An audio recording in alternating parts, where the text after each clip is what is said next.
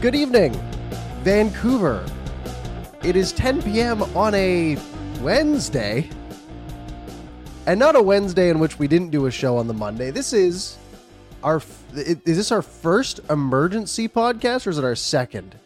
I feel like we've done one before for something. There's got to be something. Maybe Benning and Farlow. That happened on a Saturday, and I think we did a show on the Monday. Either way, this is it's a big day for the Canucks. For the first time in Canucks After Dark history, the Canucks are buying ahead of the trade deadline. Well, I mean, unless you want to go off season and think of Oliver Ekman-Larsson, but I don't want to. So, as always, but rarely on Wednesdays, joined by my co-host, Canuck Clay. How are you feeling this Wednesday evening? So, Parker, this is funny. We were kind of joking about this, what we were doing when the news broke. It was happening so fast. It came out of nowhere. And then it was like, okay, it's probably for Kuzmenko. It might be one-on-one, but it might be picks and prospects. And then suddenly just boom, it comes out.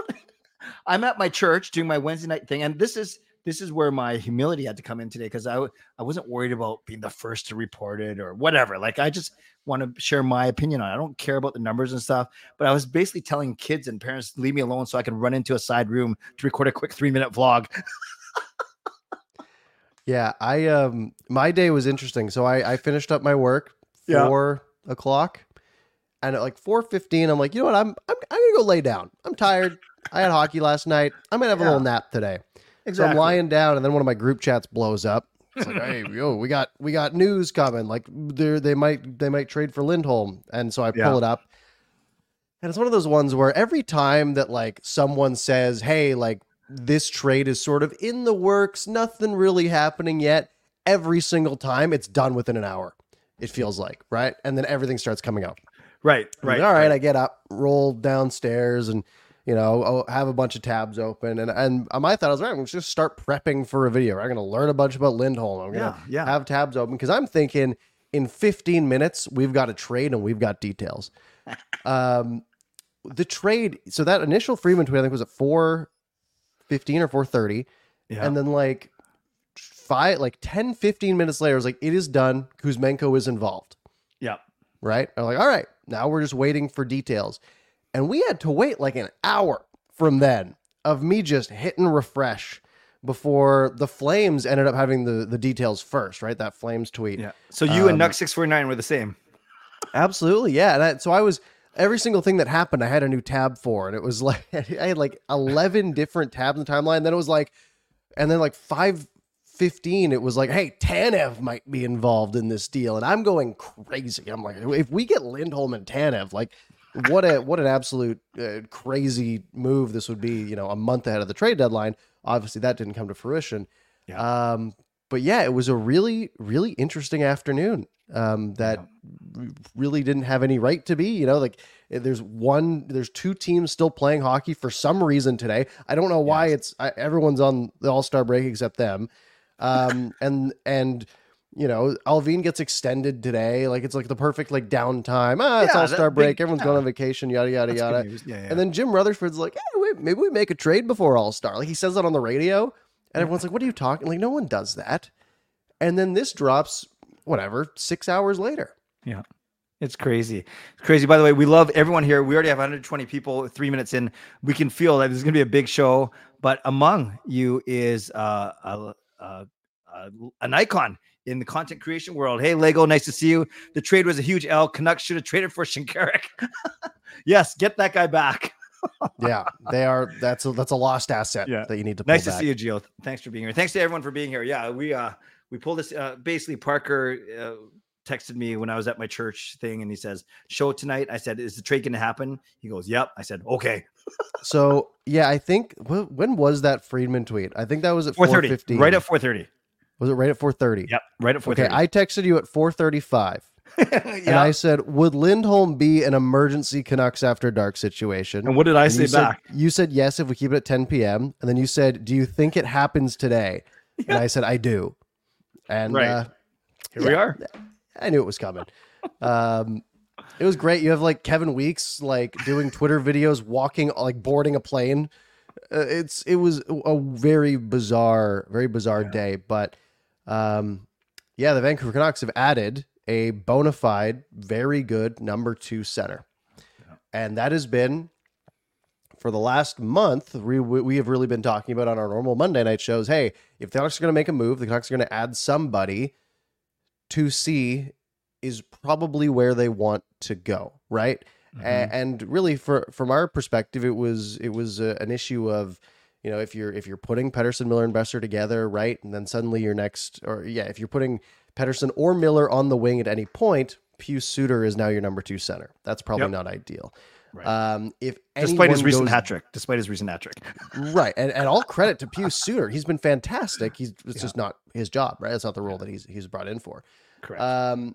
And then if someone goes down, right, suddenly now Phil DiGiuseppe's having to slot in the lineup once he's healthy, or you're starting to dip into the Linus Carlsons of the world, and there's a pretty big drop off. Where on defense they sort of have like 7-8 guys. Like you can throw Juleson in there, you can throw Friedman in there.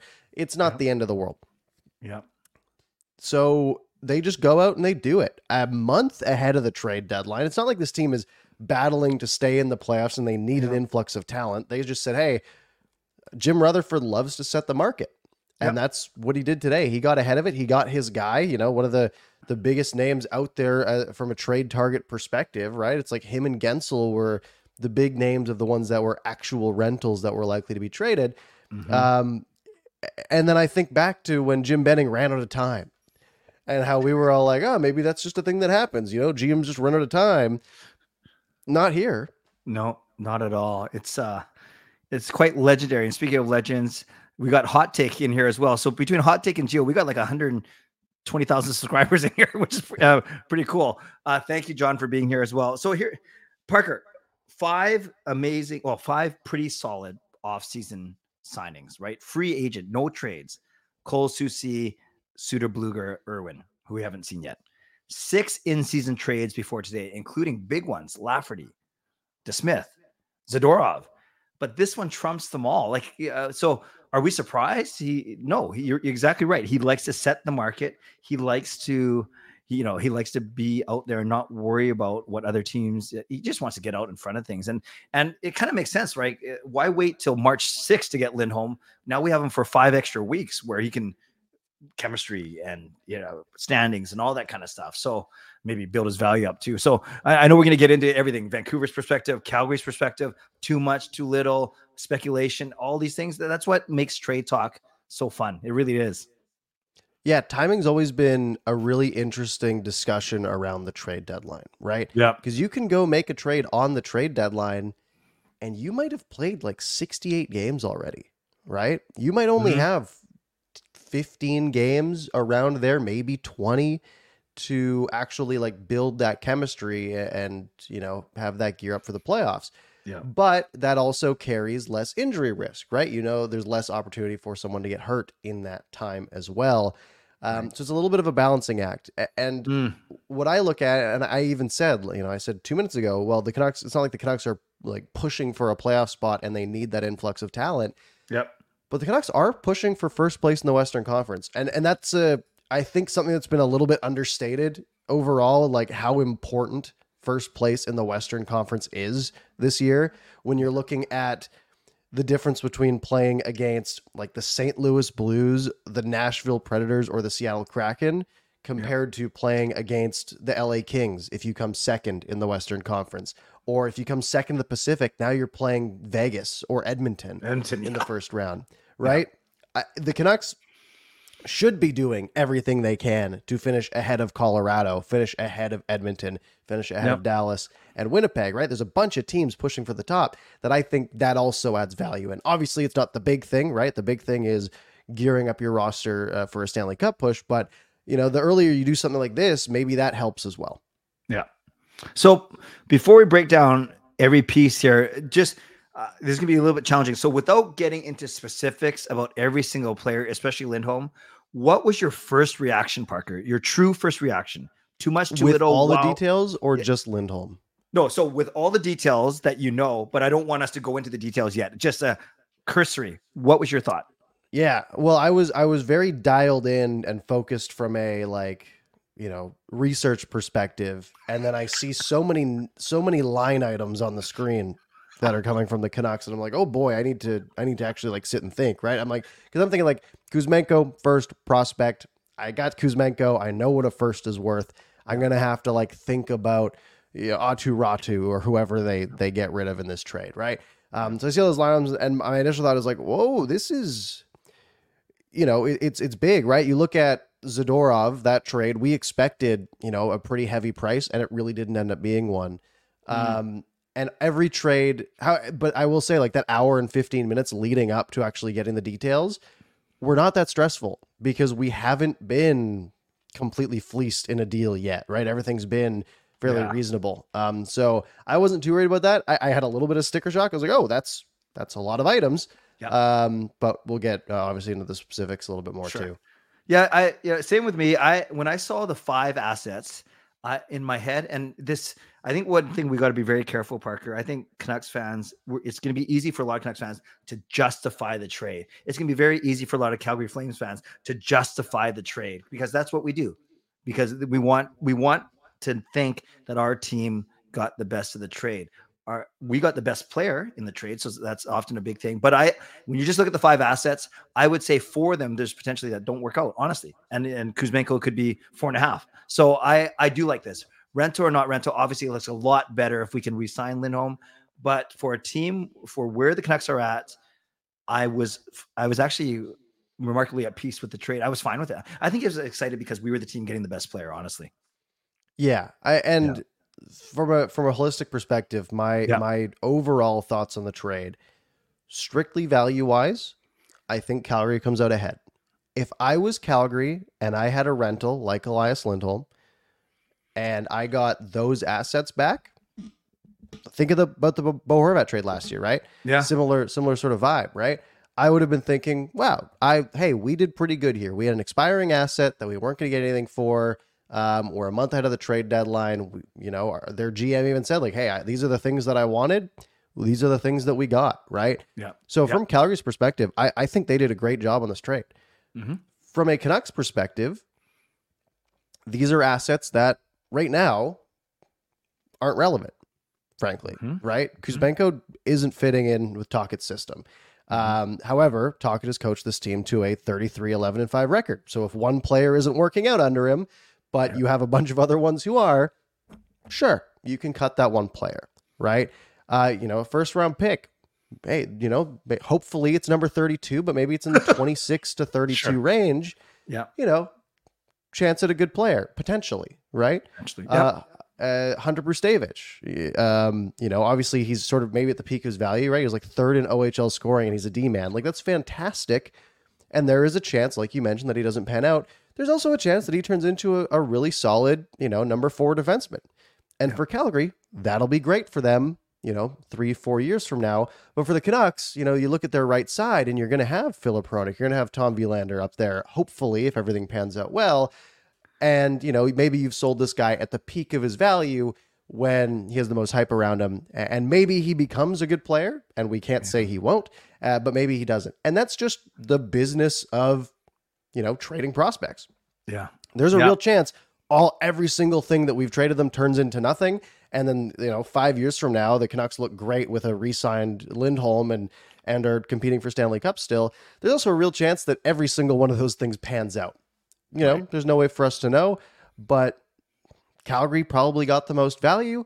But as a Vancouver fan, these aren't things that were going to be impactful right now. And I'm just excited. We haven't had this reason to believe that our team actually could be a cup contender potentially, right? The Canucks went and got a player that is having a bad year, but excels around good players. And the Canucks can put him next to good players. They can put him next to Elias Pettersson if they want to, or JT Miller and Brock Besser if they want to. Like, they can do some things here that I think Lindholm's going to look really good. I think Kuzmenko is going to turn it around in Calgary and be annoying to deal with whenever we play them. And I think that's okay. Yeah. Yeah, you mentioned, and I guess we should start by talking about Lindholm first. We'll break each of these pieces down a little bit. Not too much, but enough. Lindholm, you're right. 2 years ago, 82 points in 82 games, the year that he played with Tkachuk and Gaudreau. And that's not just 82 points a point a game. That's all 82 games. So this guy's durable. 81, 81, 82. I'm looking at his games played 82, 80. So I like that. And I like that a lot. And last year, yeah, he didn't have those two guys to play with, and he still got 64 points. And that's right. He had Toffoli last year. Yeah, exactly. And this year he's on pace. I read 53 or something like that, maybe. And he's got nobody. like really, like he really doesn't have. I don't know exactly whose lines were, but they weren't notable from everything I read. Sure. Not that I've been following the Flames very closely, but he's very clearly been a very good supporting cast member, right? Yeah, I think if you stick him with Pettersson or with Mikheyev and Höglander or something, you try to get some skill next to him and some guys that can do some some play creation. He really feels like a really good fit. He was plus 61 2 seasons ago. Plus 61. Anyway, that's pretty good. Absurd number. So I didn't know it was that high. Yeah, it just popped out. So the other thing about Lindholm, and we both read The Athletic and we read other industry stuff. When you look at the Canucks needs, if you had to pick one player that actually ticked off more than one box, not just a shooter, not just a penalty killer, this is a guy who checks off 4 or 5 boxes: right shot centerman, power play experience, penalty kill experience. I probably missed a couple other ones in there, but at least he's not a one-dimensional player, and I think that's a big part of this for sure. Yeah, from a power play perspective, they lose Kuzmenko and add Lindholm, right? That's a straight-up upgrade on the power play.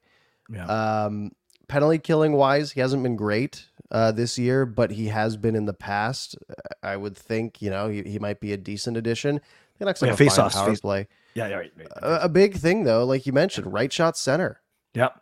Canucks don't have anyone right-handed that can reliably win faceoffs. I think Elias Lindholm's at 55.5% this year in the faceoff circle. Right, that's good. That's nice on a penalty kill. You have a faceoff on the right of your goaltender. Yeah. He's going to be out there, right? High leverage faceoff in the offensive zone on the left-hand side that you need a quick shot from the right point, maybe end of a period or something. Elias Lindholm's going to be out there, right? Mm-hmm. That's definitely, there's definitely some extra value in that. Yeah, thank you. So that's what it is. Right shot, center, good in faceoffs, can power play, good penalty killing, fine. That's massive. Obviously, he's a veteran. He's 29 years old. So there's all these.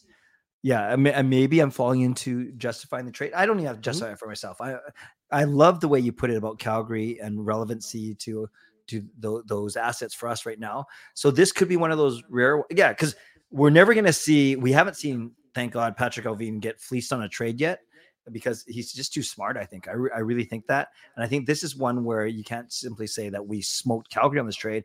It could be one of those where both teams actually are going to make out okay, and that's fine. That's fine. Yeah. I mean, it's a rental, right? In the long term, Calgary is going to get more value out of it. In the short term, Vancouver is going to get more value out of it, right? It's a hard thing to quantify. I do think the price was higher than I expected it to be. And again, if you had to give letter grades to the trade, I would say Calgary probably gets an A and Vancouver maybe gets a B+, which is fine. I'm fine with a B+ trade. And sure, maybe it helps, a divisional rival into the future, but not a significant amount that I'm going to be losing sleep over. Yep. Well said. Okay. So now these Calgary, Vancouver games, which there are going to be a few more of, are going to be even more interesting. Not just because more this year. And both year, Calgary right? Probably won't make the playoffs.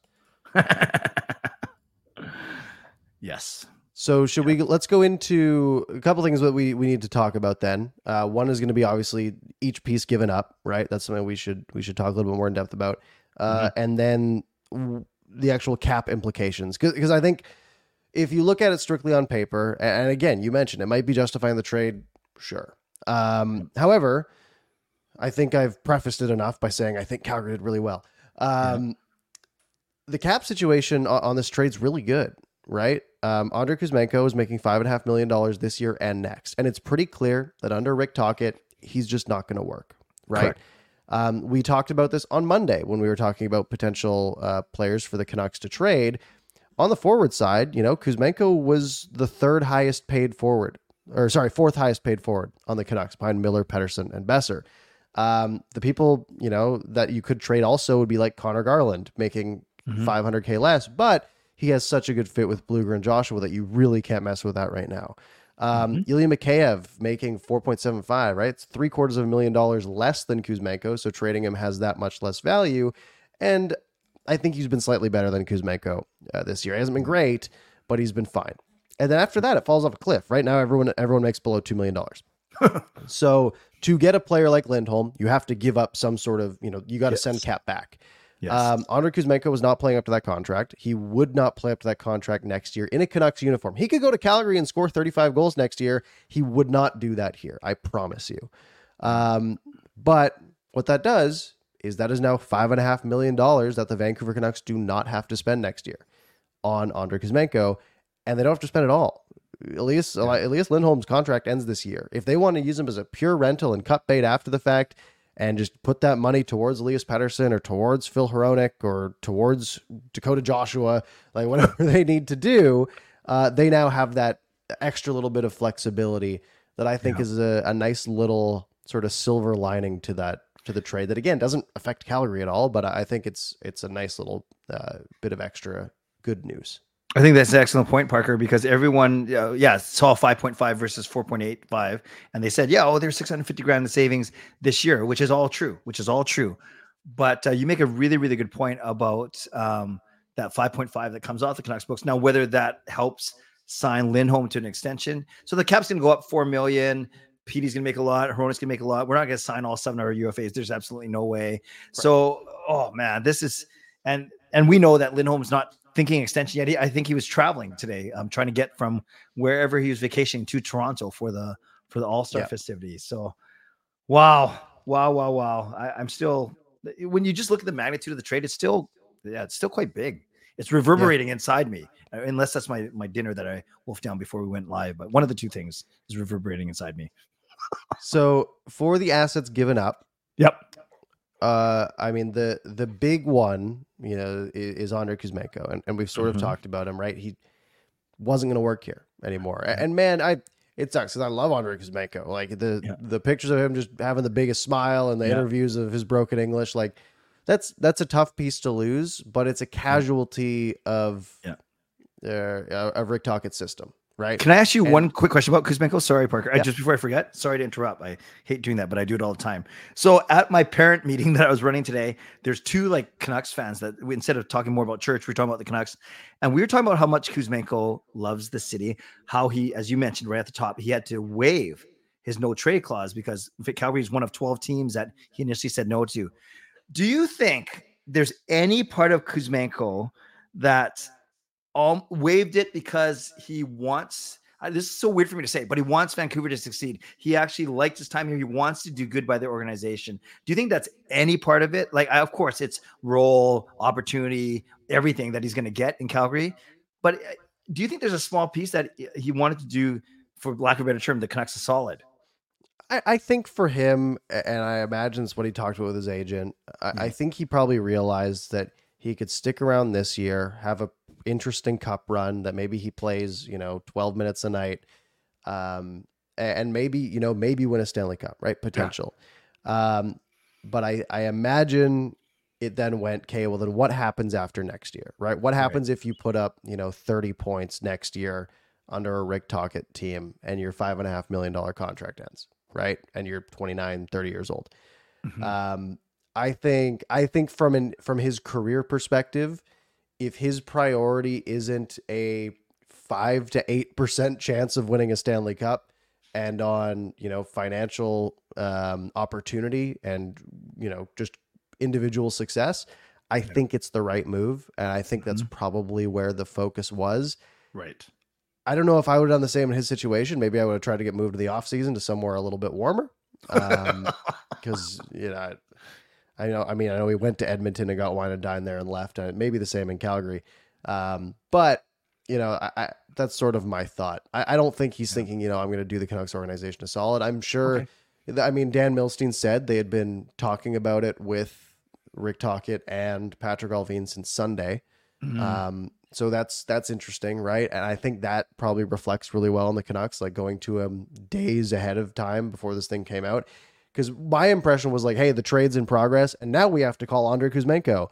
And he's probably like, sort of, you're sort of stuck there, right? Like, man, if I say no, like, do the Canucks fans start to hate me? Yada, yada, yada. Right. For nixing this trade. Yeah. So I think they probably communicated it well, and it probably was, fairly mutual. And it probably is, for him, probably the best move in the long term. Yeah. And as John said, now he can play 18 minutes a night in Calgary and get flipped at next year's trade deadline, which is likely the case. Yeah. Absolutely. Yeah. And again, I mentioned that 5 to 8% chance to win a cup this year. But yeah, what if he's producing really well in Calgary and he's got, 20 goals when they get to the deadline next year? There's going to be teams calling and saying, hey, we would love to add a second line winger to our playoff push. And he'd be a pretty good option on an expiring contract. Yeah. Okay, so it's to wrap up this Kuzi talk too. I know you and I have both not even debated. I think we're on the same side. We weren't sure how Kuzi would do in the playoffs. Would he come up with a big goal once in a while? Maybe. Or would he be aggravating to watch, because that's when you really have to tone down the errors, turnovers, and play a bit of defense too. So I think Lindholm's probably a bit better playoff performer, I presume. Yeah, I think so. Not that he's had a lot of experience, right? Yeah. He's played 27 playoff games. He's got 17 points, which is fine. But he does strike me as more of that style of player, which I think will be useful. Yeah.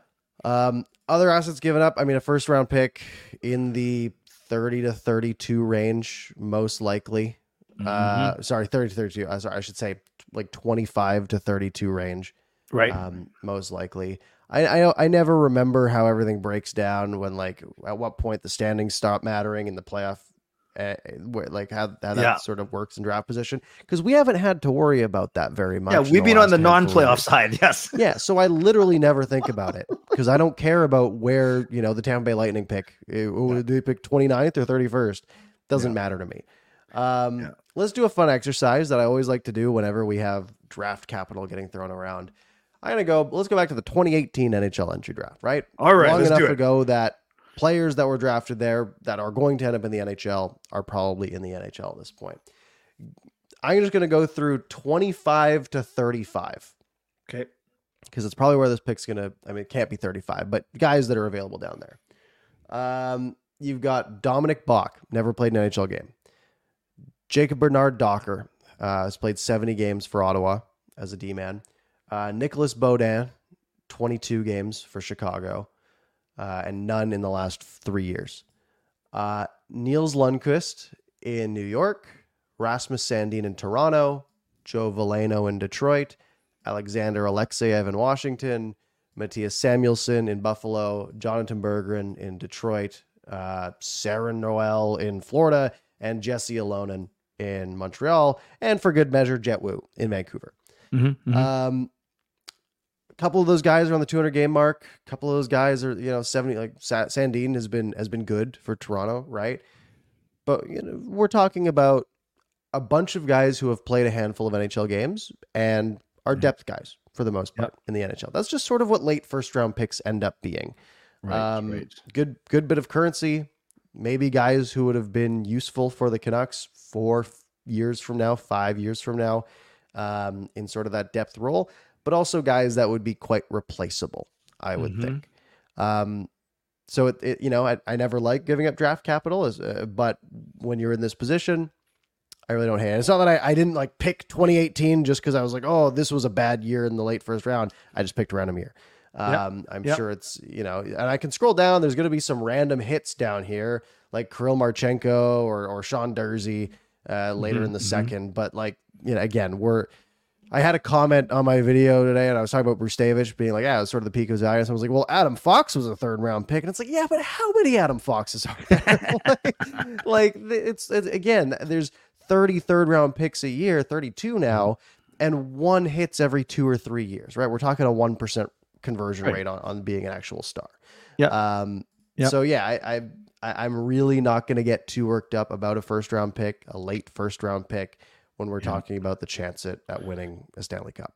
Yeah, Brustevich could be Adam Fox, or he could be Yoni Yormo. Yeah, absolutely, right? Like, let's look at 3rd round picks from 2018, right? To sort of follow that same reference, right? This is 5-6 years ago now. There's 2 of them that have played significant time. Jack McBain and Connor DeWar. Right? Like, sure. Let's pick 2008 was a really good draft, right? What happened in round 3? Michael Stone in Phoenix had 150 career points. Zach Smith in Ottawa had 200 points. Adam Henrique was really good. Okay, there's 3 guys who were really relevant in that whole set, right? So, again, it's lottery tickets for Calgary, and it's exactly what you want to get rid of for a rental. But for the Canucks, like, the odds of those hitting again are pretty low, even with how good Bruce Davidovich has looked. This might be the best that his value will ever be. Sure. And if you're a team gearing up for a push, Hunter Bruce Davidovich in 3 years isn't that useful to you. Yep. By the way, last resort came through. The final 4 teams get the final 4 picks, and picks 27 and higher are determined by standings. So only the conference finalists. Gotcha. Okay, that's good to know. But yeah, we weren't even close to that. Okay, so before we get to Hunter, before we get to Yoni Ormo, so we talked about the first of the draft picks. The second one is a conditional draft pick, 4th round, but goes to a 3rd rounder if we make the Western Conference Final. Is that correct? Yep, that's correct. Yep. Cool. I hope it's a 3rd. And actually, before and Park and I had the advantage, and like many of you of reading this. So just for those of you that didn't hear it or didn't know and think this through, and this isn't to insult anyone's intelligence, but really a conditional pick means exactly what it sounds like. There's conditions, and if certain conditions are met, the pick changes. So right now it's a 2024 4th round pick, but if the Canucks win 2 rounds and are in the final, then that jumps up to a 3rd rounder. So maybe we're splitting hairs here or whatever. And we're not going to be too worried that jumps up around if we're now 1 round closer to making the Stanley Cup final. We will be celebrating like, oh man, our pick got, went down 30 spots. Yeah. Darn, that's going to really suck for the 2030 Vancouver Canucks. Maybe. I want to acknowledge Lucas's donation before we get too far. Thank you, Lucas. We appreciate you. It's a deal that works for both parties. Agreed. Flames heading for the rocks and into a hard rebuild, and Canucks are heading for contention. Got to trade high for this deal, especially for contention. Well said. We agree. Thank you. Yeah. Lucas. And it's very clear that they had a guy in mind, right? And that guy was Elias Lindholm, right? They didn't, they weren't going to go the Giroux route, as much as to my dismay. They're not going the Sidney Crosby route, which probably was never feasible.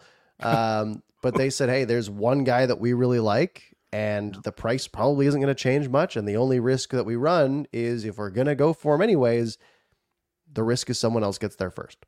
And good question. Go Have ahead. we ever hit 300 subscribers? We just did. 300 viewers. I think maybe once. Okay. So yeah, welcome everybody. Thank you for joining. And I was by the way, hit the like button and subscribe buttons while you're here. Yeah. We do appreciate it. And I was listening to you as I was watching our little tracker go up. It was exciting. Yeah. But yeah, no, like, yeah, it's fine. It's fine. Yeah. Okay, so we've talked about the 2 draft pick. Obviously, we talked about Kuzi. We've talked about the 2 draft picks, the 1st and the 4th, could be a 3rd. You want to talk about Hunter or Yoni first? Yeah, I mean, Hunter Bruce Davidovich is the more notable one, right? Yep. I don't think Yoni is. I don't think he's ever going to step foot on North American ice, to be completely frank with you. So that's he didn't have a contract. I'm sure his rights were expiring in a year or 2. Not that I know the actual number, but no concern there, right? That's an extra body for Calgary to maybe try to do something with. Hunter Bruce Davidovich, 75th overall pick in this most recent draft. So some Canucks fans will try to justify and be like, oh, yeah, it's 75th overall last year. What does that matter, right? But the Canucks made seemingly a very good pick with that 75th overall. And got a player who, like I mentioned, 69 points in 47 games as a defenseman on that Kitchener team. 3rd in OHL scoring, right? He leads his team in points as a defenseman. That's very impressive. However, like I mentioned, this is likely the highest his value will ever be. Nothing against him. Like, there's a real chance that he pans out. Like, he projects. I saw a few things like, he projects as a 3rd line NHL player one day, right? And that's because as a 75th overall pick, you can go and be fantastic for a year, and maybe that bumps your stock up to the equivalent of like a mid to high 2nd. Maybe that's where his value sort of sits right now. Yeah. But for the Canucks, they turned last year's third round pick into something with slightly more value, and then traded that for Elias Lindholm. Um, which I've loved following Bruce Davich's game. Like Hmm. he was a very intriguing prospect.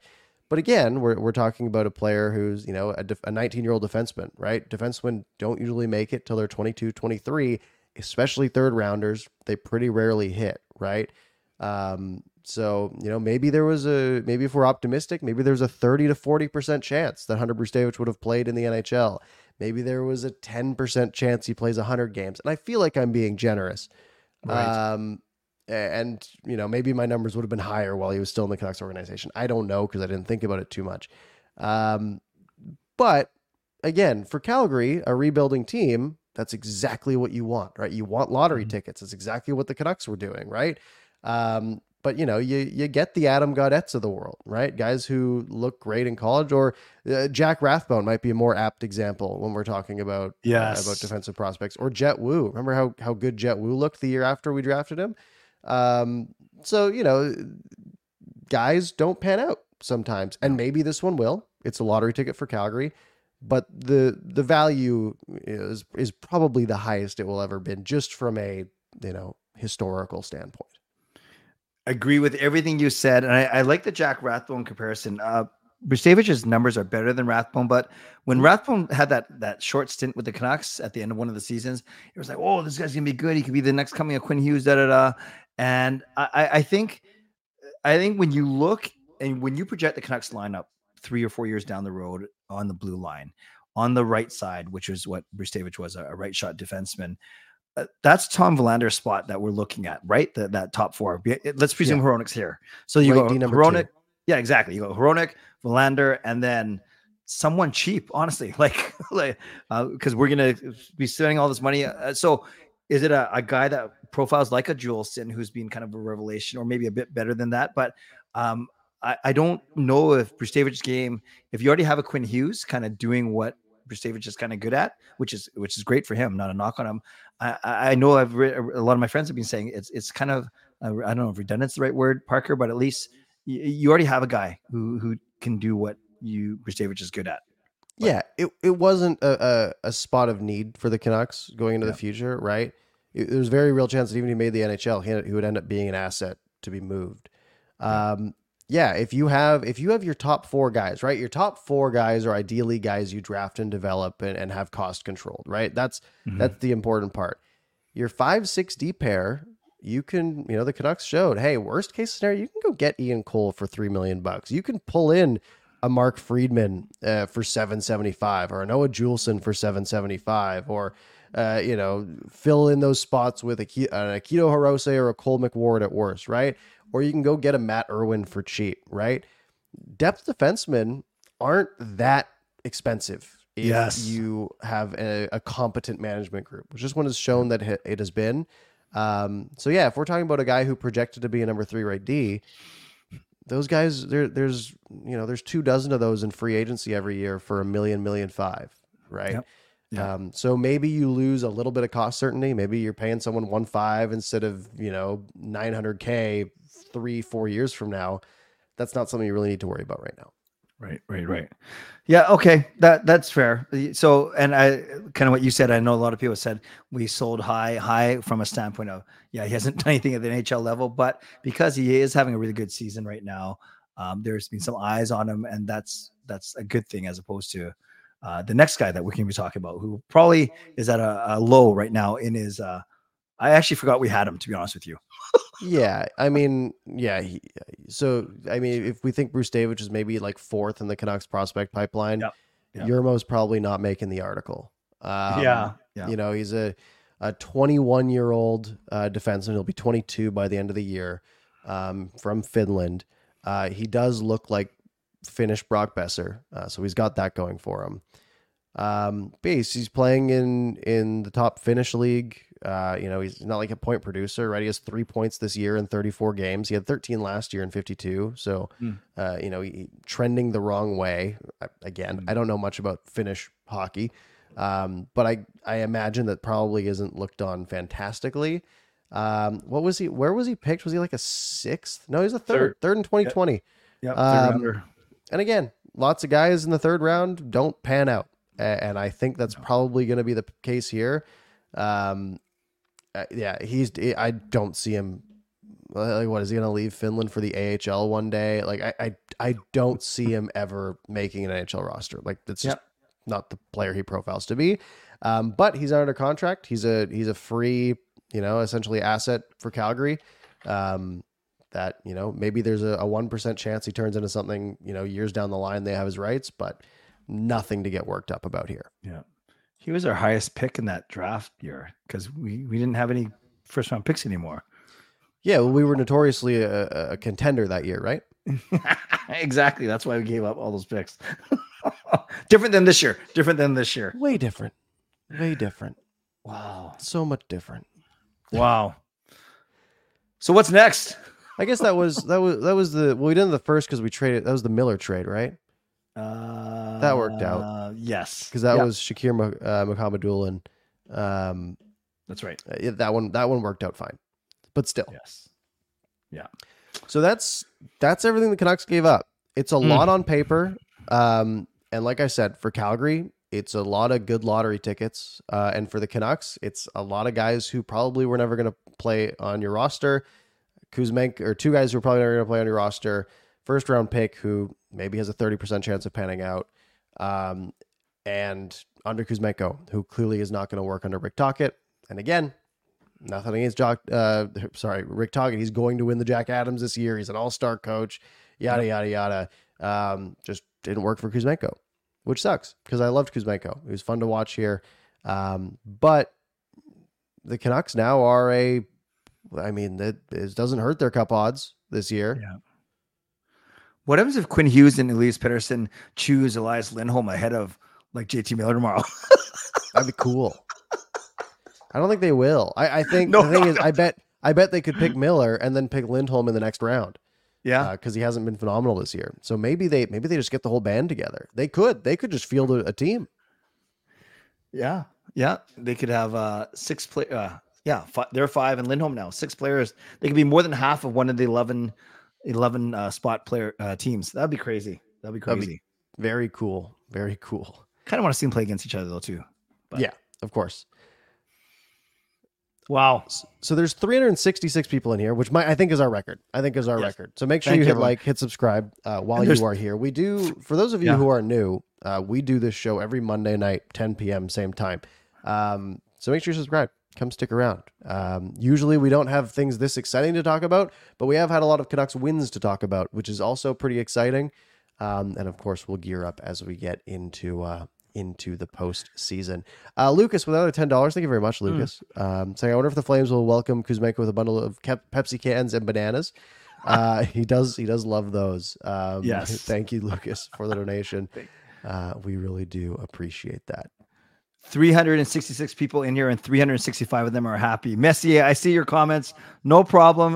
The chat is there for you guys to chat with each other too. We appreciate you being here, but people here know that usually Parker and I will get to the chat at the very end, but we don't always do, admittedly. But we're happy you're here.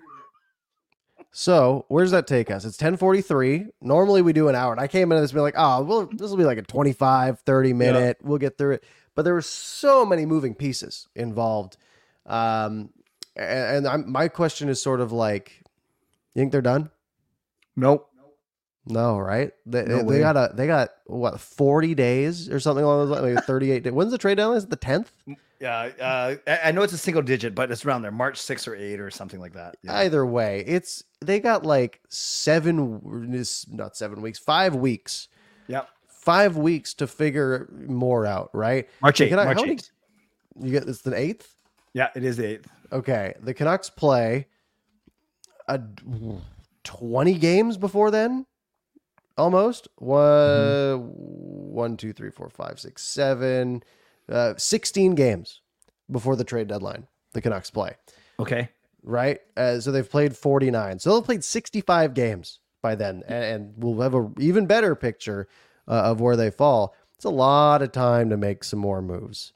From a cap perspective, where they currently have everything sitting, they have about $2 million in cap space at the deadline.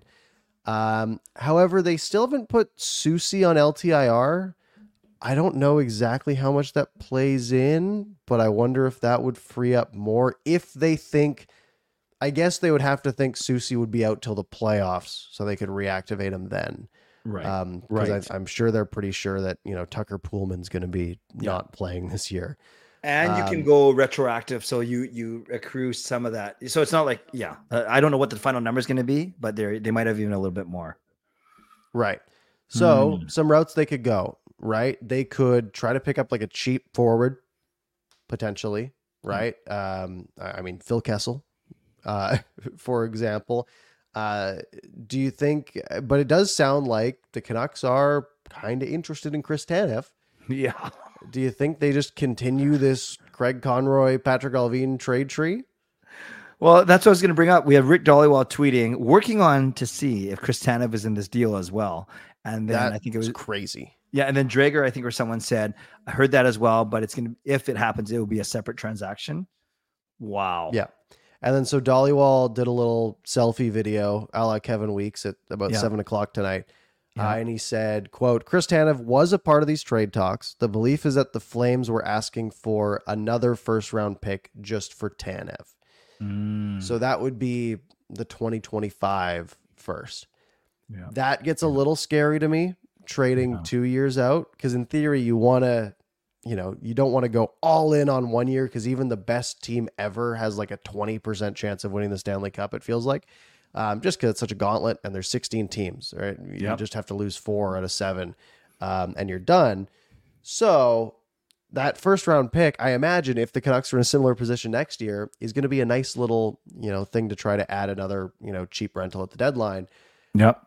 And then my fear, of course, is that what if all of this is just a hoax and a one-off and the Canucks are actually not good and they've somehow won all these games and they're going to, do well in the playoffs this year. Then next year they're going to be in the lottery again. And now this 2025 first round pick is gone, yada, yada, yada. It's a little bit irrational, but we've seen how quickly this team has turned one way.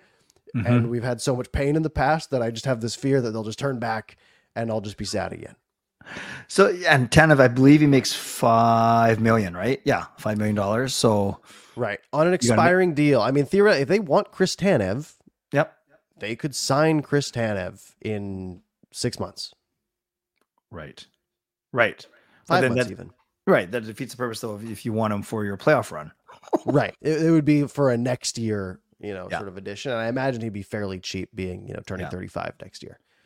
So I think people are saying in the chat that, they expect some other moves, but maybe not as big. Well, this one's massive, but maybe Tanev also counts as a big one, and maybe it's not going to happen. Man, I was getting pretty excited though. I don't know what the return would have been when there was thoughts that he might be included or that another deal. Regardless, I don't know if they're still going to talk about him. But you're right; they have 6 weeks still, 5 weeks. Yeah, I feel like the route that they will go right. Yeah. Like, here's what for this year they have a third. They have New Jersey's 4th. They have 2 6ths and a 7th. Right, asset wise, they're pretty low. And then next year they have everything except their 3rd.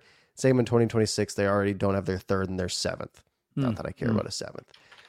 So I wonder, based on the limited cap space, right, about $2 million at the deadline. I wonder if it's sort of the perfect just add some depth at the deadline, right? Remember think of the Tyler Mott trade or the Luke Shen trade, right? Guys who you can pick up for a 4th, that New Jersey 4th round pick. Maybe the Canucks draft nobody this year. You ship out a 4th or you ship out, sort of a low level prospect like, I don't know,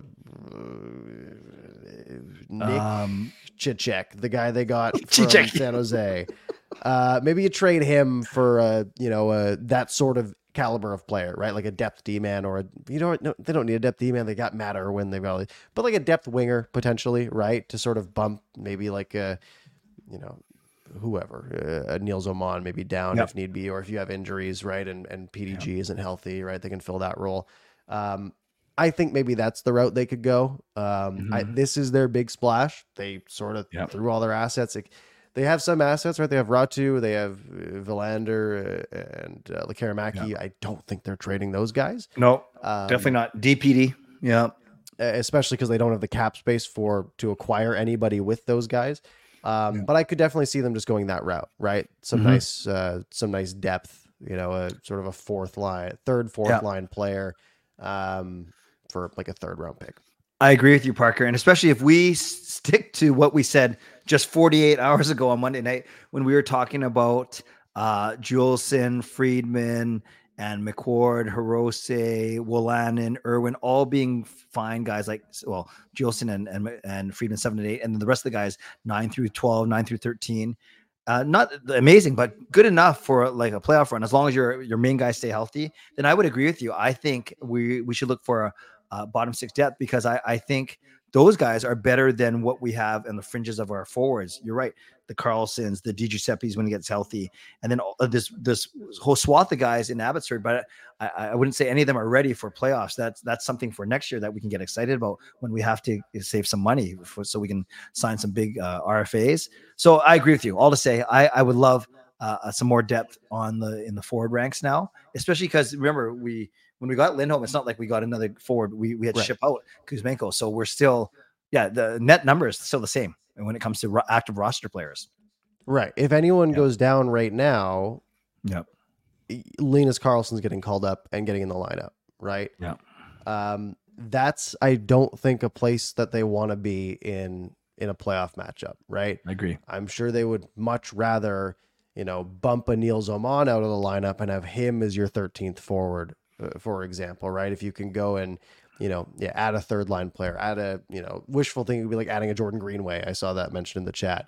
Something along those lines. Because on defense, right? You add a depth defenseman. It's like, oh wow, you're now playing a depth defenseman instead of Noah Juleson if someone gets hurt, or Mark Friedman. Pretty marginal probably. But over Linus Karlsson, if you have like a 32-year-old bona fide depth forward, maybe that's someone you'd rather have, in a playoff matchup. Yep. Well, the beautiful thing is, Parker, yes, 5 weeks away. We can have 5 more weeks of talk like this. And pretty crazy that on January 31st, a day that starts with our GM getting extended for 3 years. It's funny. We didn't even think, well, we wouldn't have an emergency podcast for that. We would just talk about it on Monday. But on that day, just whatever, 6 hours later or 8 hours later, he's making a massive trade. Yeah. What a time to be alive. I mean, good on him. I mean, most GMs either get fired or like not many GMs just have their contract run out and sort of fade off into the sunset, right? He would have got extended at some point anyways, or he would have got fired at some point anyways. Not surprising he got extended because they've been doing some really good work. Yep. More to come, hopefully. Yeah. I mean, perfect day for me. I tweeted about this about 2 hours ago now.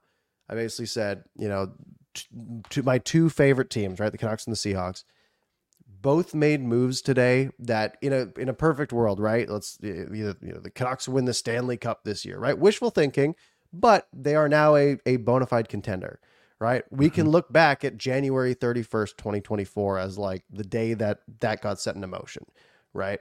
And then for the Seahawks, they go out and they hire, the most sought after coach out there in Mike McDonald. And again, if the Seahawks win a championship in the next 5-7 years with him at the helm, I can look back on January 31st, 2024 as maybe what spurred that. So hopefully both happen. And then this can be a precursor to, this could be a perfect day. Or the Canucks can lose in the first round and Lindholm walks. And Mike McDonald is the next Brandon Staley, and then I'm sad. No matter what, you'll remember this day forever. It's the magic of sports. Yeah. It's what we sign up for. Yeah. Spartan, just want to remind everyone that the Canucks are better than the Oilers. By the way, speaking of Oilers, the Oilers fans are funny, man, because they are the ones that are saying, oh, both teams got hooped on the trade, or no one won this trade, or both teams suck, or whatever. It's fine. Edmonton's a good team. Yeah, one of my friends is a Flames fan. He texted me like as things were happening. He's like, can you guys stop stealing our players? Like, what's going on here? I'm like, hey, we'll take Tanev next week. Don't worry. And then his sort of final words were, hey, as if it helps you beat Edmonton, I'm happy to cheer for you. Wow. All right, perfect. Yeah. If the Calgary Flames don't make the playoffs, which doesn't look like it's gonna happen, yeah, you can cheer for us. We have a common enemy. There you go. I think I dislike the Oilers more than the Flames. So yeah, I'm opposite, but well, whatever. Thank you, Spartan, for the donation. Appreciate it. Not that I like the Flames. I'm not just saying. I'd be happy to win with Lindholm on the team. They've been giving us some good content in the past 2 months. The Flames, yes. Yeah, absolutely. Wow. Yeah, crazy day. Yeah. 400 people in here. Thank you all for joining. Definitely, I think we definitely hit our peak. Only 85 likes though. Get those numbers up. Do you want to take a couple questions before we wrap up here? What do you want to do? Sure. Yeah, let's do that. Let's hit our hour mark by doing 3 to 5 minutes of questions, and I think we're good. Sure. I'll let you hold the fort down. I'm going to throw a poll in the chat. Okay. Just asking for a letter grade on the Lindholm trade. Sounds good. While you do that, and while everyone, we ask you to be respectful of one another. I guess we have 400 people. That's 4 times as many people we usually get. There's going to be 4 times as much craziness in the chat. But now we have a few. Okay, good. Edmund says, "What line? Who does Lindholm play with?"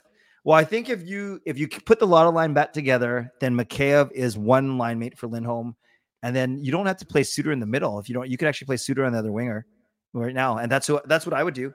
I would go Höglander and Mikheyev with Lindholm.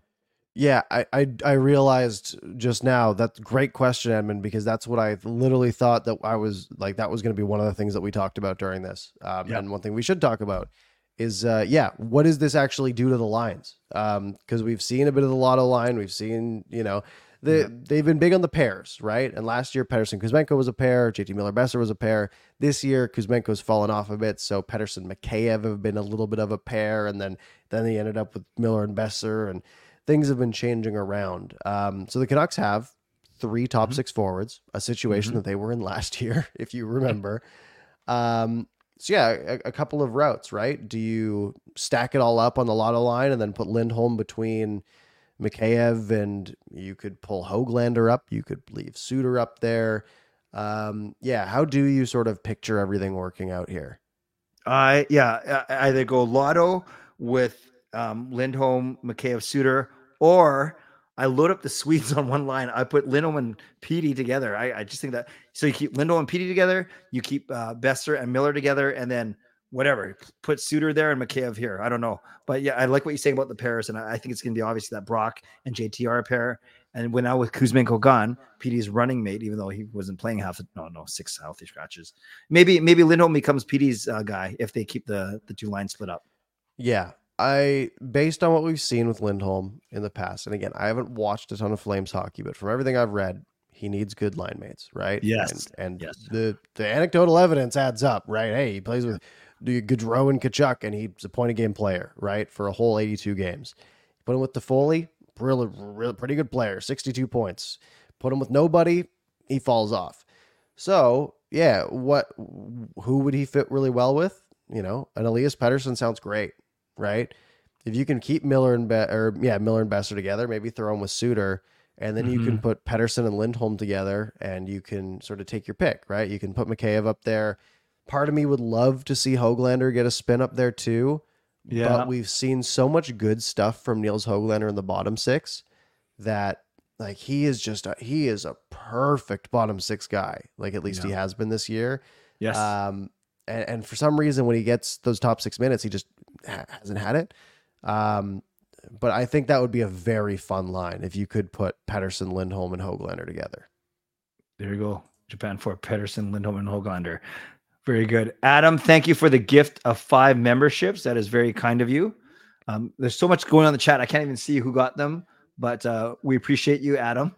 Oh, here, Taylor, Curtis, Jay, Spartan, and Hope Rains. That's awesome. I have one more question. Thank you, Adam, for your generosity support. One more question for you, Parker, and then we'll call it a night because 2 people asked it right away together. What are you willing to give up for Tanev, and what is the most you would give up for Tanev?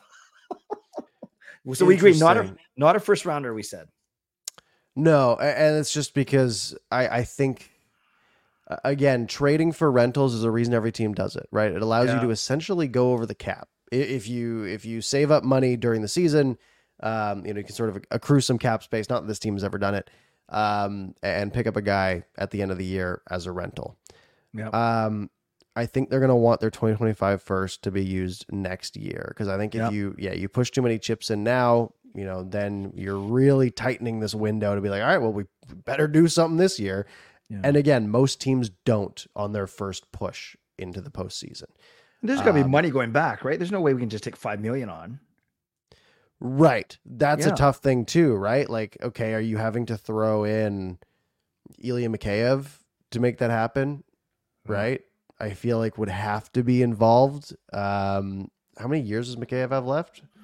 3, 2 or 3 this year, and 2 more. Right. That might be a tough sell for Calgary. Right. And then you have to add in more assets. Right. Are they going to want? They said they wanted a first. Right. Does Mikheyev and a third get it there? I highly doubt it. Yeah. Do you have to start going down the Vasily Podkolzin route to get a trade like that done? That's maybe Ratu and Mikheyev and a third or something. Like, yeah, it's tough. The farm starts to get pretty thin when you start dipping into those waters. But that's the thing. It's like, how much of a percentage increase are we talking cup odds wise, right? Right. It's a tough balancing act. Now, if they go and do it, I will say, all right, sick, let's ride. Kind of like I did today. But it might not be the best idea. So here's one thing to leave you with, Parker. You gave Calgary an A, which is I don't disagree with. You gave the Canucks a B+, which is fine. So I looked at the Athletic right after you said that, and they had 3 of their writers do immediate trade grades. Calgary got 1 B and 2 B minuses, and Vancouver got 1 B from the same person and 2 B pluses. So interesting. Yep. I didn't read because I can't do. That's a lot of B's. That sounds like a pretty good trade. Yep. Both ways. Around. Both ways. B's. Yep. And poll wise here, B was the favorite. 54%.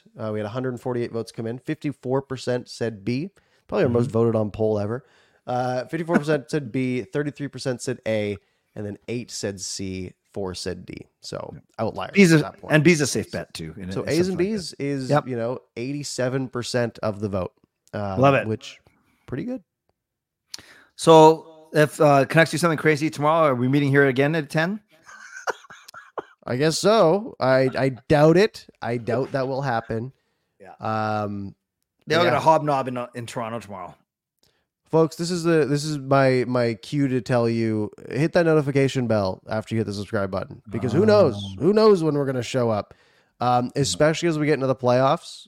You might see more of us if the team's doing really well. You might see less of us if the team's doing really well. I haven't figured it out yet, because I'm going to try to be at as many games as possible if my bank account's dismay, but we'll see. I know a guy. Excellent. Yeah. Excellent. Okay. I will try to take you up on that. Folks, again, to the 400 of you here, thank you all for joining. For all of you that are new, you can find me on Twitter at Parker's Pucks, Clay on Twitter at Parker's Pucks. We also have our own YouTube channels. I have a video that's up right now that is sort of my thoughts specifically on the trade. So you're welcome to go watch that. You can Parker's Pucks on YouTube, Canuck Clay on YouTube. We keep the branding pretty simple. Clay, Wednesday night, February begins in 1 hour. Any parting words? Well, maybe we should move our shows to Wednesday. No, I think we just got to keep ensuring that Patrick Allvin makes massive moves. No, this is if there was ever any doubt what the Canucks MO was for this season, taking it slow, making sure this isn't a mirage, blah blah blah. Throw them out the window. These as I said on Twitter tonight, you cannot spell Allvin without having all in, and it's so true. And I think we're going to see a couple more minor to major moves, but this is just the start. And I love how we're the trendsetters, and we're not afraid to be bold. So I'm talking about the team, not us, but us too. But I'm excited. It's a good time. This is fun. This is what we've been waiting for the past 3 years. Yeah, it's just exciting. I mean, 3 months from now, we're going to be, in a playoff series most likely, and that's very cool. It'll be stressful, and I'll love and hate every second of it. So folks, thank you all very much for joining. Like I said, make sure you subscribe on the way out. If you missed any part of this, and again, we see that graph goes up over time, right? At 10:30, there was like 300 of you, and we're like, wow, that's crazy. So for all of you who've joined later, if you missed any part, you can rewind back to the beginning here on YouTube if you'd like to catch up. We've been talking about this trade for over an hour. So a lot for us to break down. I'll also have it uploaded on your favorite podcast platform in a matter of 10 to 15 minutes. Awesome. So make sure you can, if you want to subscribe over there, if you're more of an audio person, you want to listen on your way to work, that's great. Otherwise, I think that's all I have to say. Thank you all for joining us. Have a good night. And hopefully this is a good move for the Canucks. See you later.